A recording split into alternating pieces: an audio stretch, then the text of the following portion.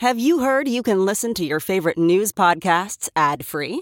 Good news. With Amazon Music, you have access to the largest catalog of ad-free top podcasts included with your Prime membership. To start listening, download the Amazon Music app for free or go to amazon.com/ad-free news podcasts. That's amazon.com/ad-free news podcasts to catch up on the latest episodes without the ads.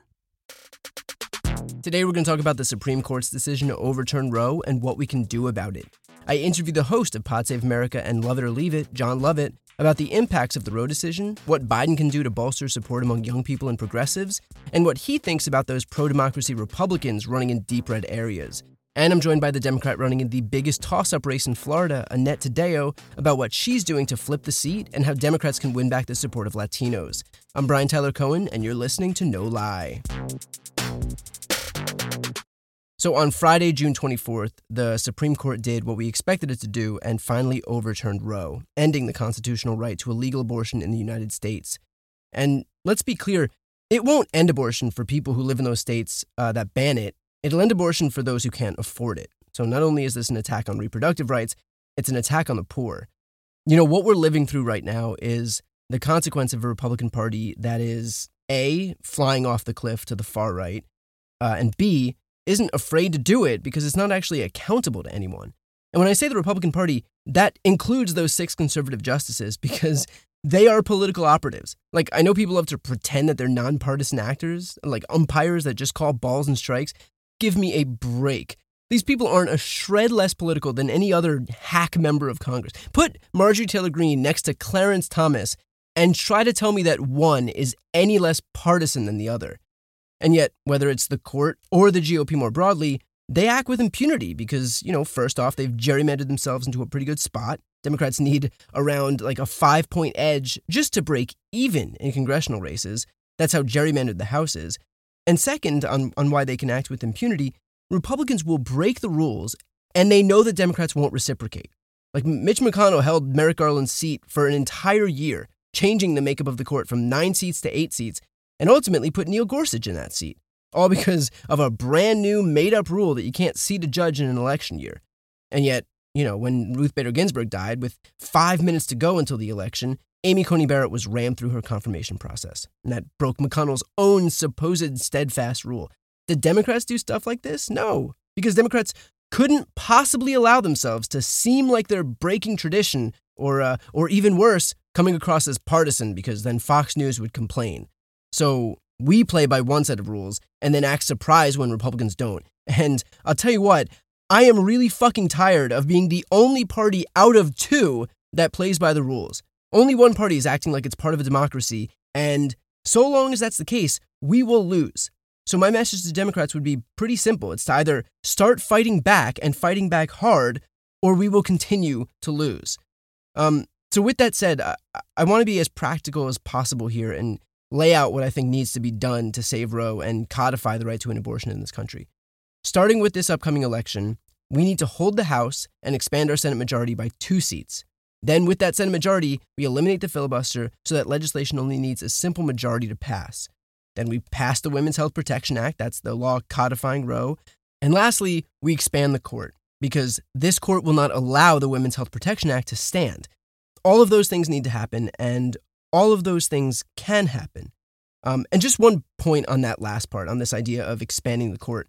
There's this prevailing notion that the Supreme Court can't be expanded because that's a radical position and the court is supposed to be apolitical.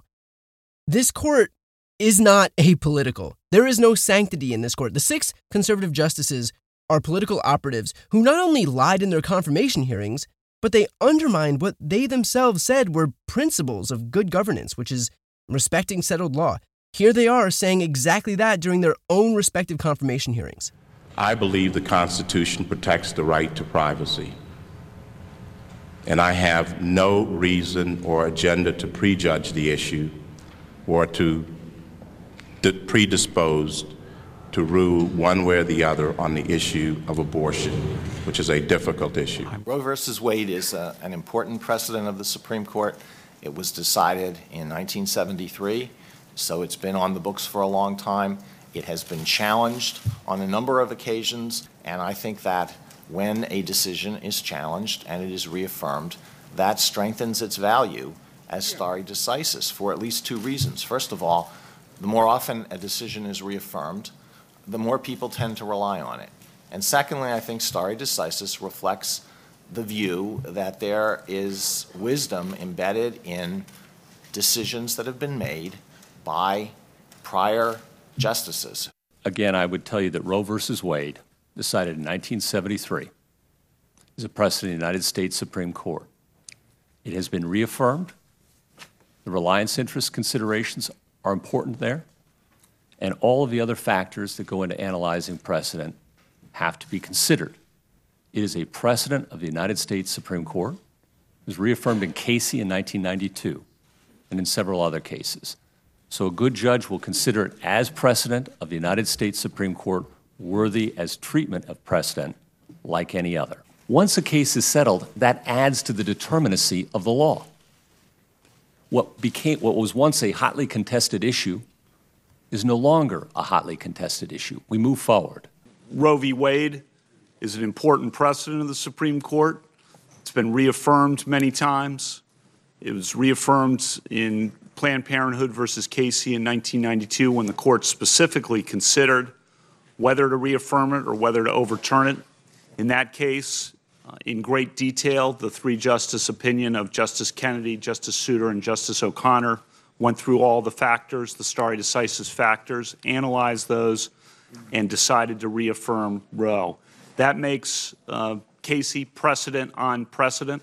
It's been relied on. Casey itself has been cited as authority in subsequent cases such as Glucksberg and other cases.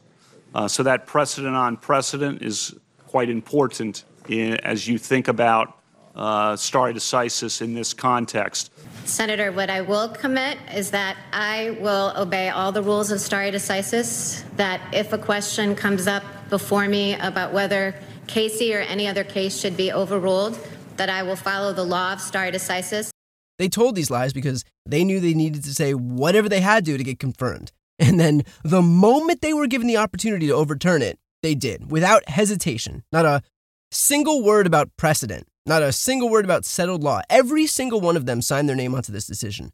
The suggestion that these people are just calling balls and strikes, that they're simply interpreting the Constitution, is a thing of make-believe that conservatives use as a thin veil to hide the fact that these people are just on the court doing their bidding. Republicans have railed against quote-unquote activist judges on the left for my entire lifetime. Now when you've got judges who are legislating away 50 years of settled law, stripping Americans of reproductive rights, unprecedented in U.S. history, and it's just crickets from those Republicans who were so worried about activist judges. So I know that we're supposed to be afraid to say expand the court, but expanding the court is not extreme. What is extreme is doing nothing in the face of an unprecedented rollback of rights. What's extreme is allowing this to stand. What's extreme is pretending that there's no recourse here when there is. That's the extreme position here. We have agency, and we don't have to sit idly by and make the conscious decision to respect tradition while Republicans run roughshod over it. So we should not only expand the court the moment that we have the opportunity to, but we should normalize this idea that court expansion is our only weapon to fight back against Republican extremism.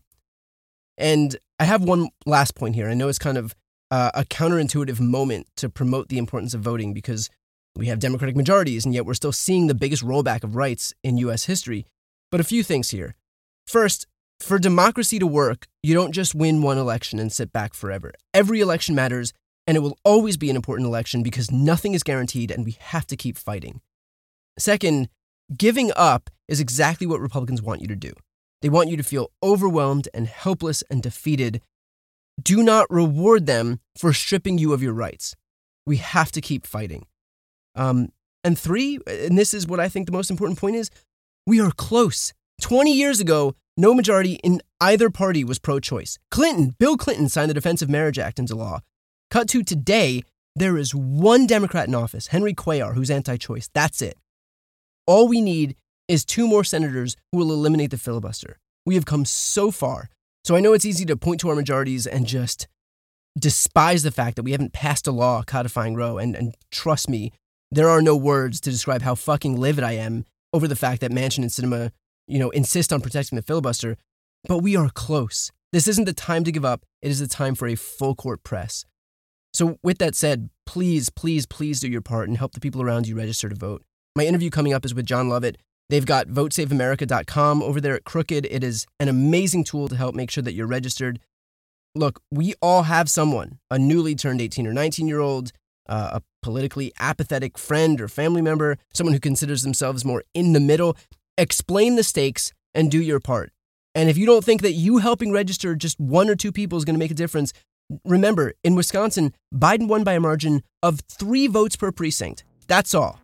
So please, no matter where you live, if you have even one person in your life who you can persuade to register to vote, do it. I promise it can make a difference. Next up is my interview with John Lovett. Hey, it's Kaylee Cuoco for Priceline. Ready to go to your happy place for a happy price? Well, why didn't you say so? Just download the Priceline app right now and save up to 60% on hotels. So whether it's Cousin Kevin's Kazoo Concert in Kansas City, go Kevin, or Becky's Bachelorette Bash in Bermuda, you never have to miss a trip ever again. So download the Priceline app today. Your savings are waiting. Go to your happy place for a happy price. Go to your happy price, Priceline. I normally find bras to be so uncomfortable and constricting, but Skims has changed that. You know I love Skims underwear, so I finally tried their bras, and Skims has delivered again. Skims bras are worth the hype for the amazing shape and support they give, but what I wasn't expecting was how comfortable they are too. I've tried so many bras in the past, and the main issue that I have is that they weren't supportive enough, to the point where they felt slouchy. I love my Skims wireless form bra because it's so comfortable and supportive. The older I get, the more I care about actually being comfortable in what I wear every day. And with my wireless form bra, I no longer have to sacrifice my comfort for the support I need. Shop Skims bras at skims.com, now available in 62 sizes, 30A to 46H. Plus, get free shipping on all orders over $75. If you haven't yet, be sure to let them know we sent you. After you place your order, select podcast in the survey and select our show in the drop-down menu that follows. Okay, today we have the host of Pod Save America and Love It or Leave It, John Lovett. Thanks so much for coming on. Thanks for having me. Good to see you. You too. So let's start off with the Supreme Court, of course. The 6-3 majority has overturned Roe and 50 years of precedent. Now, if you, John Lovett, are in charge of the entire Democratic Party, what do you do right now, today? That is a good question. I would say that I think my first response to this is, I think, also a good response for politicians, which is let's all be people first. Let's all be human beings first. And remember that this is a very bad day for everybody who cares about this issue. It's even harder for a lot of people who are worried about their own access to care or who are on the front lines of providing abortion care and reproductive health. And so I think the first place to start is by just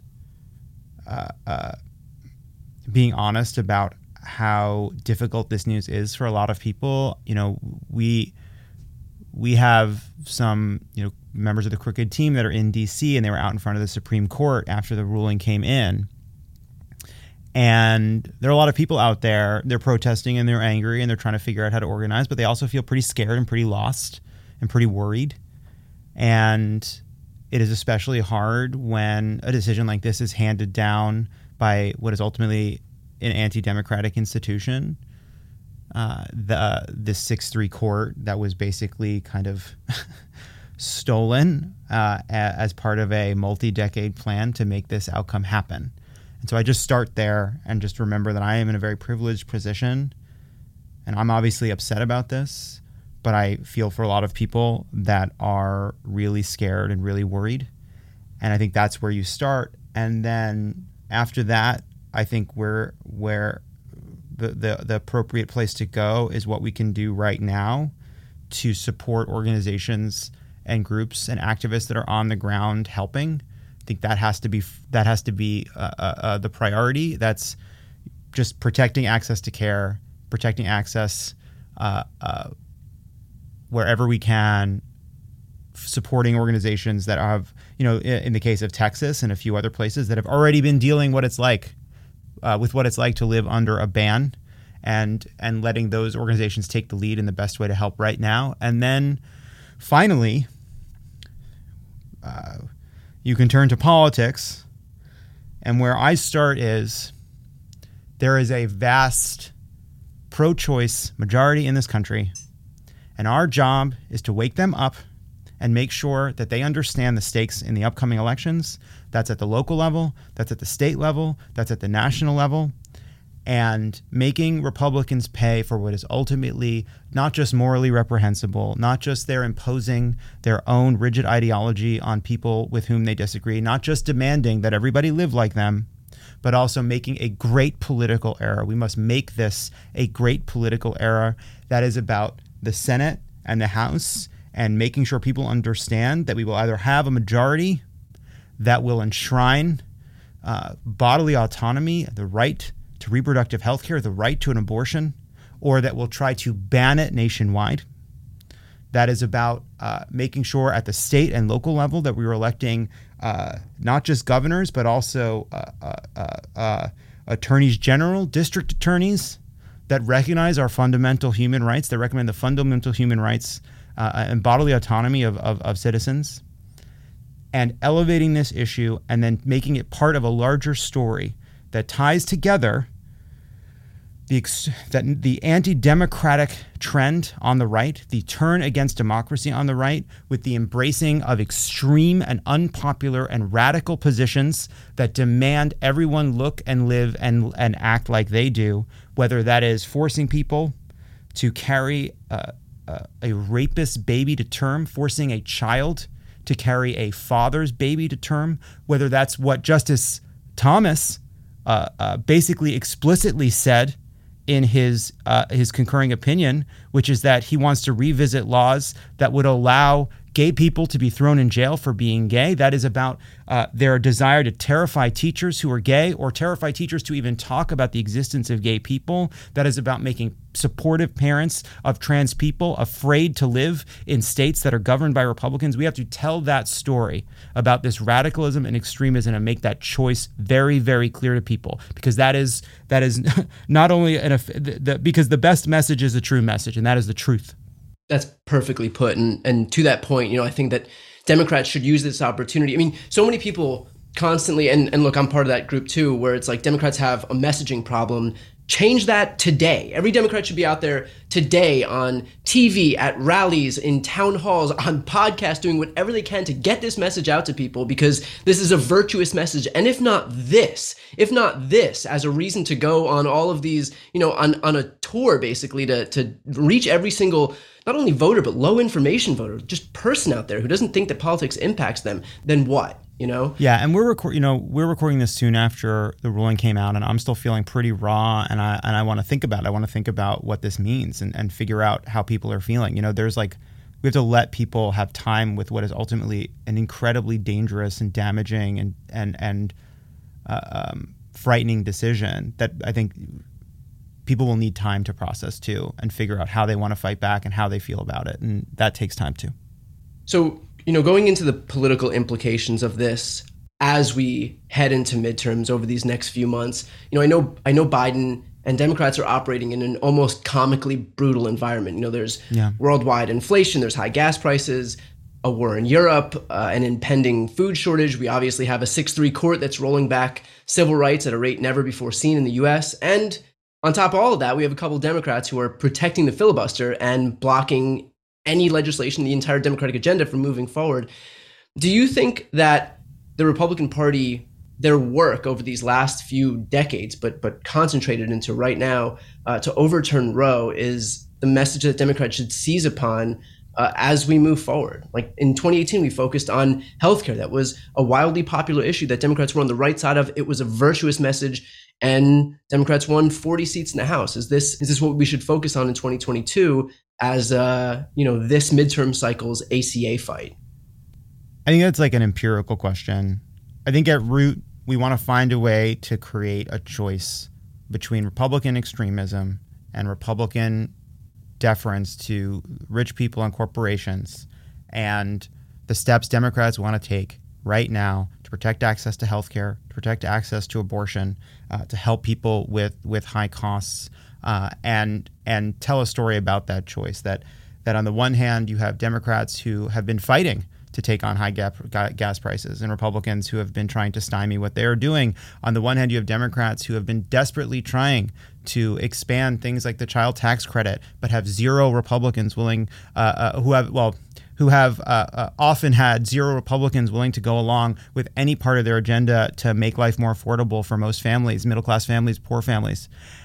And then on the other hand, you have the leader of the Republican senatorial campaign basically saying he wants to sunset Medicare, Medicaid, Social Security. I think that's the story we have to tell. I think what this decision on Roe has to be a big part of it, and it has to be a signal, if not the most important, probably the most important example of the difference between what Republicans want to do and what Democrats want to do.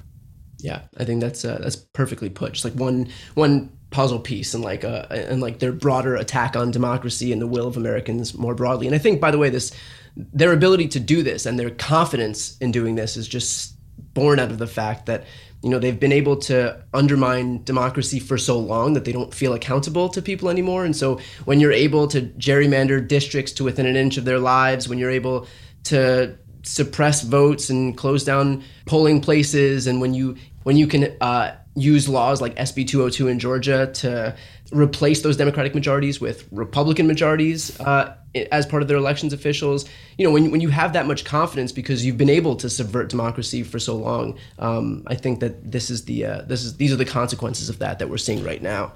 And also, I also think it's important not to believe they won't face accountability in the public square, that they believe that the world has gotten so noisy, that the mainstream press is so feckless, and that the right-wing press is so loud and useful to them that they do not believe they have to worry about hypocrisy. They do not have to worry about honesty. They do not have to worry about taking these unpopular positions. And our job collectively is to prove them wrong and to show them that, yeah, we have headwinds against us.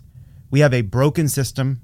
We have a democracy that is being undermined at every turn. We have a political system that rewards dishonesty, that rewards politicians for evading tough questions, that they pick their audience instead of being forced to put themselves up in front of people and face the consequences of their decisions. But even despite all of that, we have an opportunity in this election to prove that, like, this engine may be throwing off sparks, and it may be rumbling, and it may be making noise, and there may be nuts and bolts falling onto the road as we drive. But the engine turns, and the wheels move forward, and we can win elections, and we can make this case, and it will be a slog. And there's no guarantee here. It is a very hard road ahead of us. But like for your listeners, who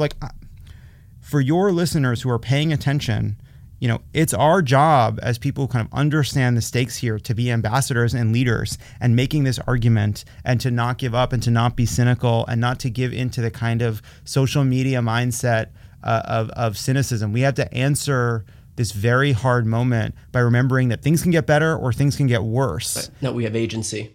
We have agency. And that can be hard, especially at a moment like this. But we have to remember that, like, this is one moment. Things can get better or things can get worse. And we have to choose. Now, one obstacle that we're going to contend with, obviously, that we have to figure out how to overcome is Biden's poll numbers are low, especially with young people and progressives in particular. What do you think he can do to salvage support among those people? Because I think that we're teetering dangerously here between these people rightly recognizing how dangerous the GOP is, but also that Democrats are often too feckless to be able to beat them in the face of that danger. I would say one thing he should do is cancel some student debt. He should probably do that today. Today's, as many have said online, today would be a good day. But I do think that that's an example of what we kind of need. I think there's two things we need to see from Joe Biden. One is we need to see him using every lever of power at his disposal, every executive order possible, every action, every part of his administration. It needs to feel like a full court press to use all the power he has while he has it to make a difference for people.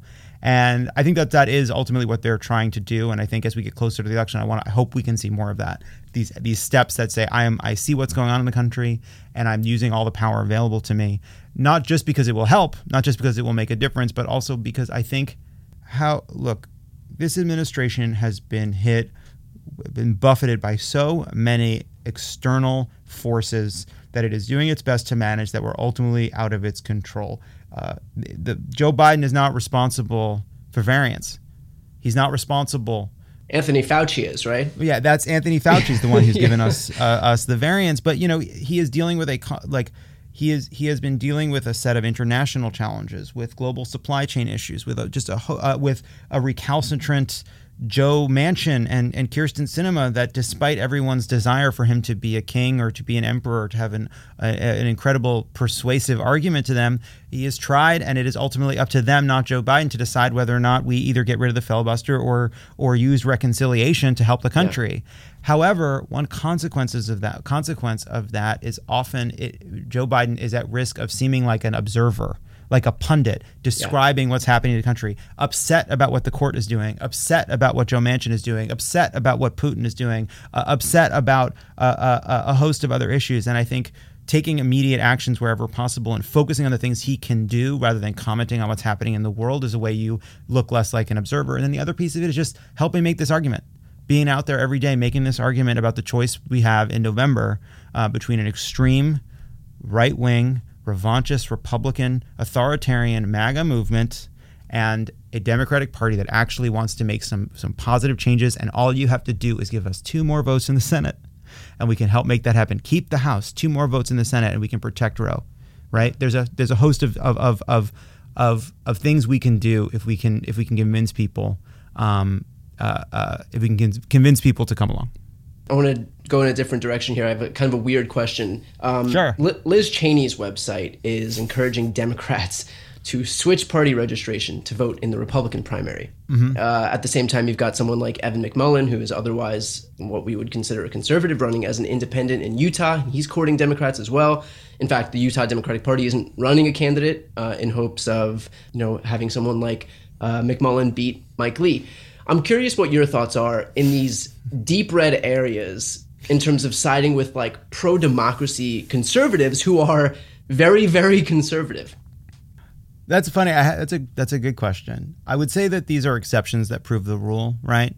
Like, I think that we have been, for example, Rusty Bowers, the Republican Speaker of the Arizona House, he gives this incredibly moving testimony about the divinely inspired Constitution that Trump and Rudy were trying to tear asunder, that a person with a gun came to his house and terrorized his family, including his dying daughter, and that this was abhorrent to him, and he had a moral obligation to stand up for the basic tenets of the United States of America. And oh, by the way, I would vote for Trump if he ran again. Yeah. Liz Cheney, I do not think we need to be defensive in saying that what she is doing takes genuine courage, that she is doing a remarkable service for her country, that she has shown honor where a lot of other people haven't. She also made a name for herself by vilifying Muslims and campaigning against, this is for people who remember this, making an issue of things like having a mosque in Manhattan. Yeah. Right? This is a right winger, and it is important that there were barely a few Republicans who were willing to tell the truth about Donald Trump. That is really important and valuable. I would rather have Liz Cheney in Congress than a Trumpist 100% of the time. However, I do not. Beyond that, I leave it to others to decide what they want to do with their time. Does that make sense? Gonna need you to look right here at the camera and say, "I'm John Lovett and I endorse Liz Cheney for Congress." You know what's embarrassing? I wrote when Liz Cheney was first kind of like trying to get her name out there when she was first running against Mike Enzi, and basically her campaign message was just like, "I want to be a senator, and I don't think Mike Enzi is enough of an asshole." Like, that was like basically her whole message. She like made some bullshit argument against him. I remember writing that like I felt like there was a chance Liz Cheney was the rock bottom for the Republican Party. That was incorrect. There was a low, but there was a hole at the bottom of the pool. You could go lower. There was a lot lower to go than Liz Cheney, which is a lesson. There's always lower. Yeah. There's always lower. We're going to cut to it's 2025 and we're going to be sitting here saying, should we vote for Marjorie Taylor Greene though? to stop the lesser of two evils, Marjorie Taylor Greene. So look, I don't know. It's a tough one. I would rather have Liz Cheney than Jim Jordan in Congress for sure. Yeah. You know? So these are obviously dark times, and this is an especially dark week. And I think that you, above all other people, recognize the significance of being able to laugh. So I want to switch gears here. A few weeks ago, you told the story of the most embarrassing thing that you've ever said to Obama. So I created a segment that I'd like to call John Lovett's assistant didn't give me a discernible hard out for this interview, so now I'll ask him to identify the most embarrassing moments in a variety of different situations, because in this era of crushing darkness, maybe we can find some momentary respite in Lovett's humiliations. There it is. Okay, great. Perfect. Sure, whatever you want. I'll see what I can come up with. I don't have a hard out, but I will turn the Zoom off at a moment's notice. I don't really care. There's no consequences for me. What are you gonna do? Yeah. Take me to podcast jail? Court, I could end this at any time. Yeah. All right, what do you got? What's the most embarrassing thing you've ever edited out of an episode of either Pod Save America or Love It or Leave It? Oh, wow. What is the most embarrassing thing I ever edited out of a Love It or Leave It? I've called some pretty despicable men hot. You've also done that in episodes that you've not edited. I know, but there have been a few moments where after an episode, someone's like, you can't call him, you can't say that you still would. He's a monster. And I'm like, all right, cut it out. I agree. I really wouldn't. It's a joke, Yeah, I mean, it took until Madison Cawthorn did. Wait, what did it finally take Madison Cawthorn? That video, that fucking video. Said he wouldn't? It was so gross. It was so. The video was so when people the video where it was just this Actually, I think I homophobic. sent that. I think I was the one who sent that video to you. You did. Thank you for that. I appreciate that. Breaking news. It meant a lot. Thank you so much. Thank you so much. Well, I feel like I did a service to everybody, because if that's the video that finally did it for you, then I'll take some modicum of credit. Plus, he lost, and that's not hot. Yeah. What's the most embarrassing thing that's happened in front of an interview guest? I'm not going to name names, but I will say that there was an interview for Pod Save America. I'm gonna make this vague enough that you can't pin it down. You won't be able to figure it out. There was an interview for Pod Save America, and it was kind of boring.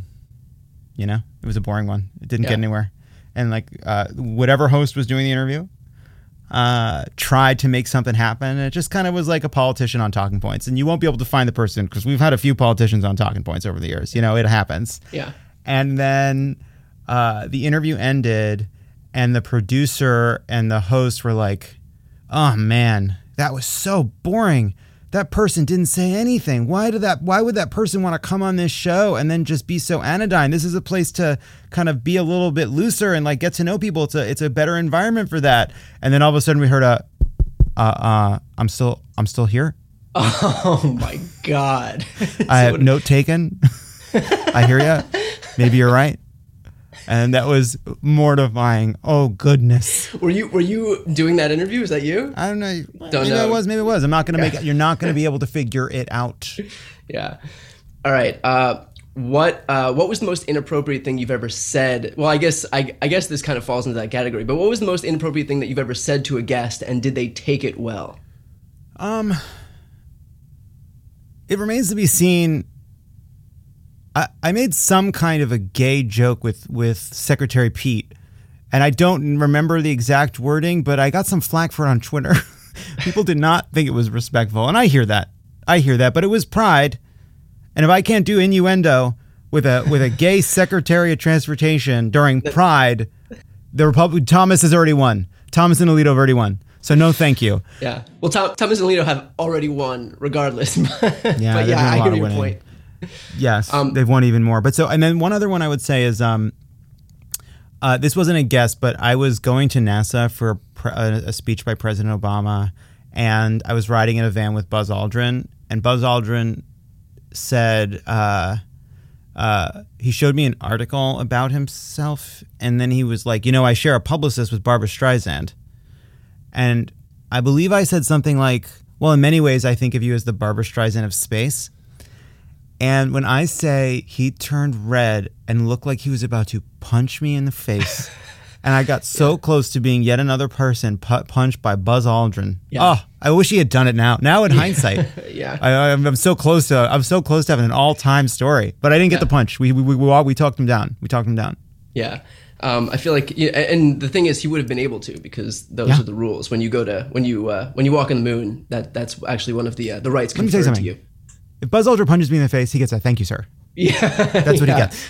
He can punch me in the face for sure. I do actually have one. I have one story. This is going back to the previous thing. What the most embarrassing thing that's ever happened in front of a guest? I was interviewing Jeff Daniels because he had just done, I think, the Comey rule, and and I was using a monitor behind my laptop, and I think I've told this story, so I apologize if anybody's heard it before. But I was using a monitor behind my laptop, and I don't usually do that. I wanted to take a selfie with Jeff Daniels over Zoom, and so I wanted to get it on the big monitor. So to get it on the big monitor, I had to close my laptop screen, and that's the screen that the Zoom was on. And so by closing the screen, it pointed the camera right down into my lap. And you bet.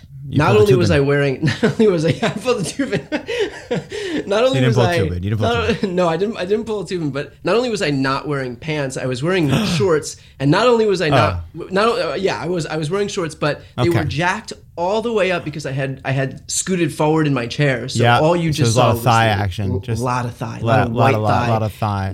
It's really dangerous closing the laptop while the Zoom's open. It really does. It really does. Yeah. It takes you on a tour. It takes you on a tour. A lot of, and the white balance, kind of, you don't see anything, so you don't even know what you saw. Jeff Daniels saw it and said, I quote, "I didn't need to see that." Yeah, that's right. That's a smart thing. That's a perfect thing to say, actually. When a host has shown you some inner thigh out of nowhere, apropos of nothing. Here's the last one. How many people, because I know you've kept count, have gone to your show assuming that it was for Lyle Lovett? So that's interesting. It's a fair number. I would say that a sizable portion of the Love It or Leave It audience are looking for either Lyle Lovett or John Lovitz. It's a big part of my success, and we welcome them. We welcome John Lovitz and Lyle Lovett fans into the community. I will say this, which is a theater put Love It or Leave It with Lyle Lovett on their marquee. And we had to get it taken down. And that show hasn't happened yet. And I don't know what's going to happen. But there may be a lot of Lyle Lovett people at that one. Yeah. And that's not their fault because it said Lyle Lovett outside. So there's going to be some refunds, and that's a shame. We've had a few at each show on the road. LA, not so much. But it's more like when we were in like there was somebody in Portland, Maine, a couple people in Portland, Maine, a couple people in Texas. That'll happen in Texas, Dallas, Houston. So it happens from time to time. And then actually it's interesting. Audience members think they're seeing Lyle Lovett. Guests are looking for John Lovitz. We've had a couple of guests be like, oh, I don't know what this is. Yeah. I don't know what this show is. That happened just like last week with Bob the Drag Queen. Like Bob the Drag Queen was like, and I was like, you don't know what this is. You don't know what this show is. You're at a theater filled with people. You were sitting across from someone that is a pure stranger because you thought you were going to see the critic, SNL alum, My Stepmother is an Alien, John Lovitz. Yeah. Well, the good news for these people who meander into the theater thinking that they're watching Lyle Lovett is they're prime targets for to get them registered to vote. I don't know if there's get them registered to vote. They're probably not like inherently political. Some of the Lyle people are Republicans. We've had some, and I've checked in with them during the show. Like, is this okay? Are you okay with this? Yeah. I'm in a skirt. It's a lot. It's a lot for people. Yeah. It's not exactly the short jump that they might need to cross over. It's a leap. It's a leap for sure. Well, in the words of John Lovett, you've won the game. So thank you. All right, let's finish off with this. Can you talk a little bit about Vote Save America and what you're doing, what you guys are doing in Vote Save America for Roe? Yes. So if you go to Vote Save America, there's a bunch of. So just for people who aren't familiar, Vote Save America is a resource, and our goal is to make it a one-stop shop for everything you need to know to make the biggest impact, both in terms of like what you can do to help right now, and then also how to organize and volunteer and donate leading up to the midterm election. So if you go to Vote Save America, you can support our Fuck Bans Action Plan, which is like kind of divides the money, goes directly to organizations on the ground that are trying to help, as we talked about at the beginning of this interview. Should have plugged it then, to be honest. And you can do that at votesaveamerica.com/Roe and find ways to get involved in that fight right away. Also at Vote Save America, You can sign up to be part of Midterm Madness. We have divided the country into 4 regions. You can pick the region you're in. You can pick the region you love, that you have an ancestral connection to. West, South, East, Midwest. I am representing the Northeast because of Long Island as my ancestral home and because I picked a fight with Pennsylvania in 2018.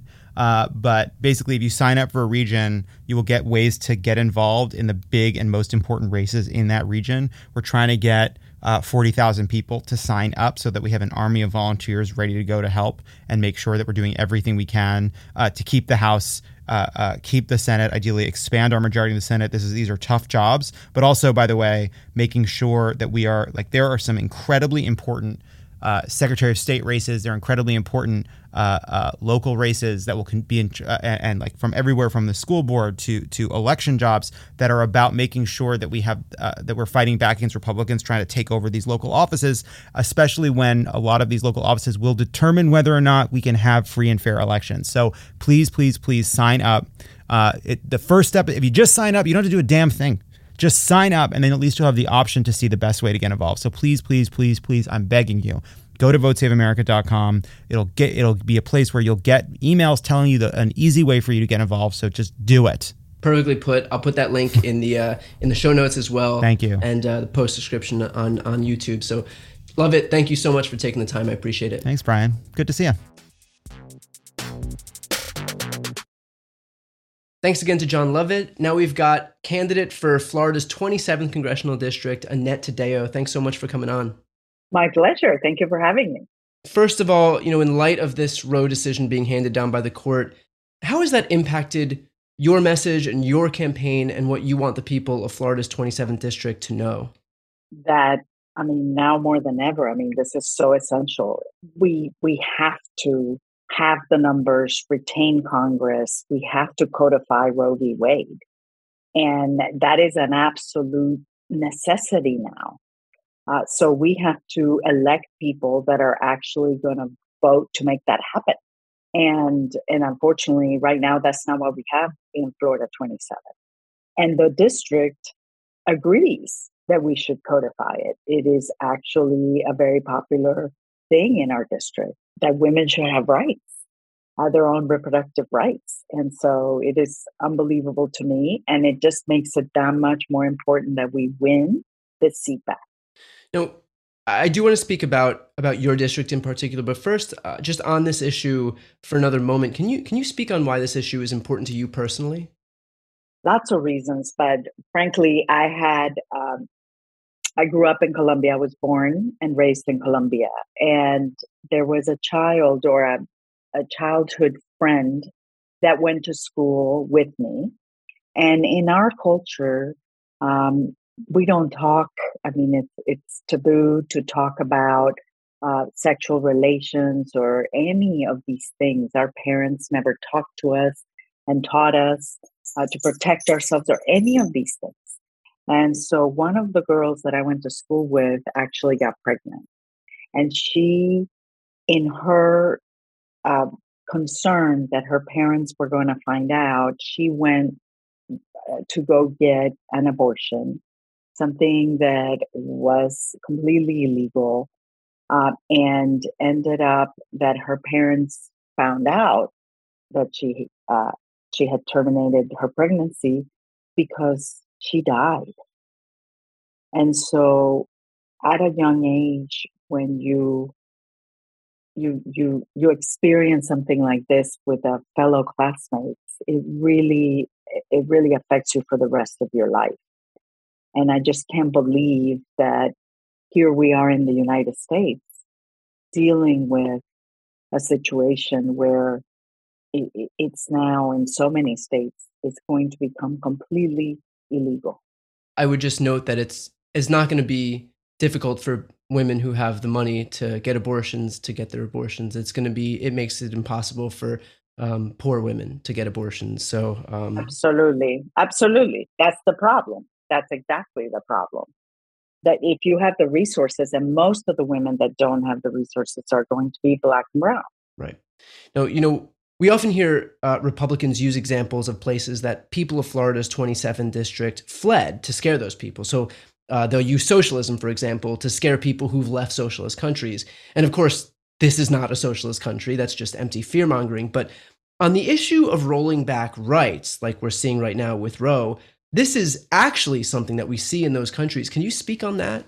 Absolutely. I mean, this is outrageous. The entire fight that we have constantly in campaigns is the fear mongering about socialism, communism, and these strong men kind of dictators that government tells you what to do. That's exactly what's happening here. I mean, government has no right in such a difficult decision that should be between a woman, her doctor, her family. And that is in essence what's happening now.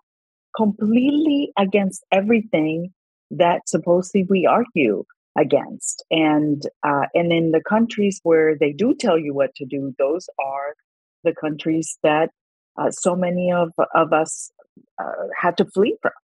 Well, can you explain this like cognitive dissonance for me? Because, if one major element of like these socialist countries is that there are strong men who are, leading the government and telling people what to do, how do you reconcile that with the fact that we have a right wing that is seeking only to tell you what to do? I mean, like, isn't it obvious? Isn't the hypocrisy in that blatantly obvious? It is to many of us, but unfortunately, it's not to everyone. And it's really important to fight back. It is really important to highlight the hypocrisy, to highlight the issue that this is exactly what happens in societies where you have no freedom. This is taking away the most basic human right, and that is the freedom for you to have rights over your own body, reproductive rights. So tell me about your district. Who represents it now, and what's the partisan lean of this district? It is a district that Biden carried by 1 point. It is a seat that it was actually much more Democratic in their effort of redrawing it. It became +1. He actually carried the district by more. But unfortunately, we found that in Florida last cycle, the Hispanic vote was hemorrhaging from Democrats. And that didn't just affect the presidential election. Biden did in Miami-Dade County alone, which is where this district is wholly in Miami-Dade County. It has the city of Miami and many other surrounding cities like Coral Gables, Pinecrest, and others. And what happened in Miami-Dade County is that Biden did 25 points less than Hillary Clinton. He did 15 points less than Andrew Gillum, who was the nominee just 2 years before for governor. So we had a major drop in Hispanic voter support in Miami-Dade County, and that also caused us to lose this seat.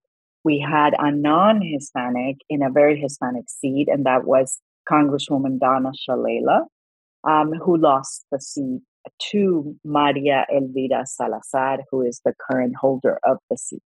This highlights a major issue that we're contending with right now. Obviously, Democrats have been losing the support of Hispanic voters, not just in Florida, but in other places as well, the Rio Grande Valley in Texas. Mm-hmm.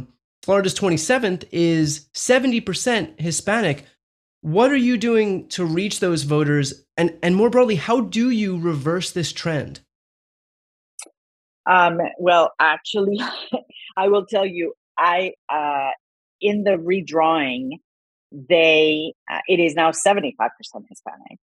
And they added more of the West Side, which is, in essence, they added my Senate district. So I already lived in this congressional district. I already had a portion of it, but now they added further west more of my district.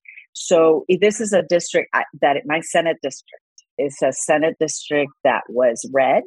It was flipped when I won in a special election, the first time in Florida history that a Democrat had won a special election where we flipped it from red to blue.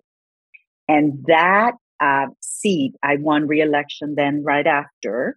That seat is a seat that Trump carried by 6 points. So in their effort to try to make this seat more Republican, they put more of my seat, an area that I have, which are otherwise Republican voters, but who voted for you, who've defied their party affiliation and voted for you as their state senator. Yes, and what a lot of people don't know is that my special election might as well have been a congressional. They spent $10 million for a state senate seat. When people hear this, it boggles the mind. And they spent $10 million attacking me as a socialist, a communist, and a terrorist sympathizer. So they went. They gave me the trifecta. It's the trifecta of ists. Yes, and we beat them. And I'll tell you how we did it. We actually were able to fight back with my personal story. And that's how you win. That's how you beat them. And my personal story is that I came here when I was 17. My dad, an expat, my dad fought in World War II. He fought the Nazis in World War II, a fighter pilot in the Air Force. Back then it was called the Army Air Corps. So he's from New Jersey. He's sent to Colombia, falls in love with my mother. The rest is history. However, when I was 17 years old, the farm that I grew up in Colombia, actually the FARC took over the farm and kidnapped my father. So I found myself at the age of 17 fleeing alone to Alabama and figuring out how to speak English, how to learn it, and how to survive on my own. That experience of mine is the experience of so many people in our community.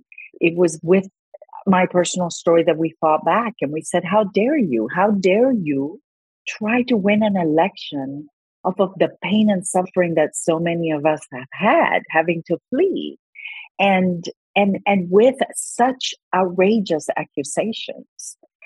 Again, as a socialist or a communist or a terrorist sympathizer, when terrorists are the ones that kidnapped my father.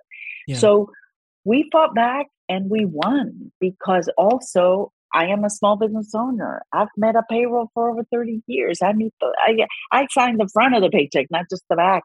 And these are things that we fought back. And I went straight to camera and just said, don't let them, win this seat on the basis of scaring us on something that is so foreign to me. And so that's what we need to do as Democrats. We need to do more of that, more of fighting back, more of telling our stories, and having candidates where they're not going to be able to attach those labels to. Now, more broadly, because you're not the only person vying for to represent the district that's majority Hispanic, what advice do you have for other candidates who are trying to represent districts like the one that you're running in?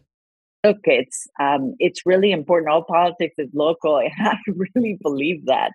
I am someone that, as I am getting ready, every single morning I listen to Spanish radio because that is how, our people get their news every day. It's driving to work and listening to talk radio. It is a very Hispanic thing, especially in Miami. And so if you want to keep your ear to the ground, you need to constantly be aware of what's on people's minds. And I think one of the reasons that I've been so successful and so liked across the aisle with voters, no matter what party, or MPAs who really decide these races, a lot of no party affiliation voters, is because I am just always aware of what's going on, what are the issues, and always there representing. I don't care if you're red, blue, it doesnreally doesn't.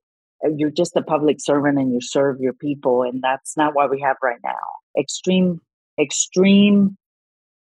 Really extremism is not something that Hispanics like very much. Well, and that is definitely a big no-no. Yeah, well, they're getting plenty of that right now from the right between from everything from book bans to abortion bans to, across the board. So, your district, what we're seeing right now in your district, it's so important, not only in the sense that the Democratic Party has lost the support of so many Hispanic voters and you're running in a majority Hispanic district, but also this is one of those districts that are right on the cusp. I mean, you're running in a Biden +1 district. So if we want any chance of holding the House so that, in this next congressional term, we can pass the Women's Health Protection Act, for example, and hopefully expand our Senate majority by just 2 seats so we can eliminate the filibuster and actually have a governing majority and pass some of this legislation, we desperately need to hold on to districts like the one that you're running in. So, best of luck as you run your campaign, and I'm sure we'll be watching it very closely. So, Annette Taddeo, thank you so much for taking the time. Thank you so much for having me, and thank you for doing all that you do, because that's how we're going to win, letting people know about these important races across the country, and this one being the top race that is flippable in the state of Florida. Thanks again to Annette Taddeo. Just a reminder, check out votesaveamerica.com for more information on registering to vote. Okay, that's it for this episode. Talk to you next week. You've been listening to No Lie with Brian Tyler Cohen, produced by Sam Graber, music by Wellesley, interviews captured and edited for YouTube and Facebook by Nicholas Nicotera, and recorded in Los Angeles, California. If you enjoyed this episode, please subscribe on your preferred podcast app. Feel free to leave a 5-star rating and a review, and check out briantylercohen.com for links to all of my other channels.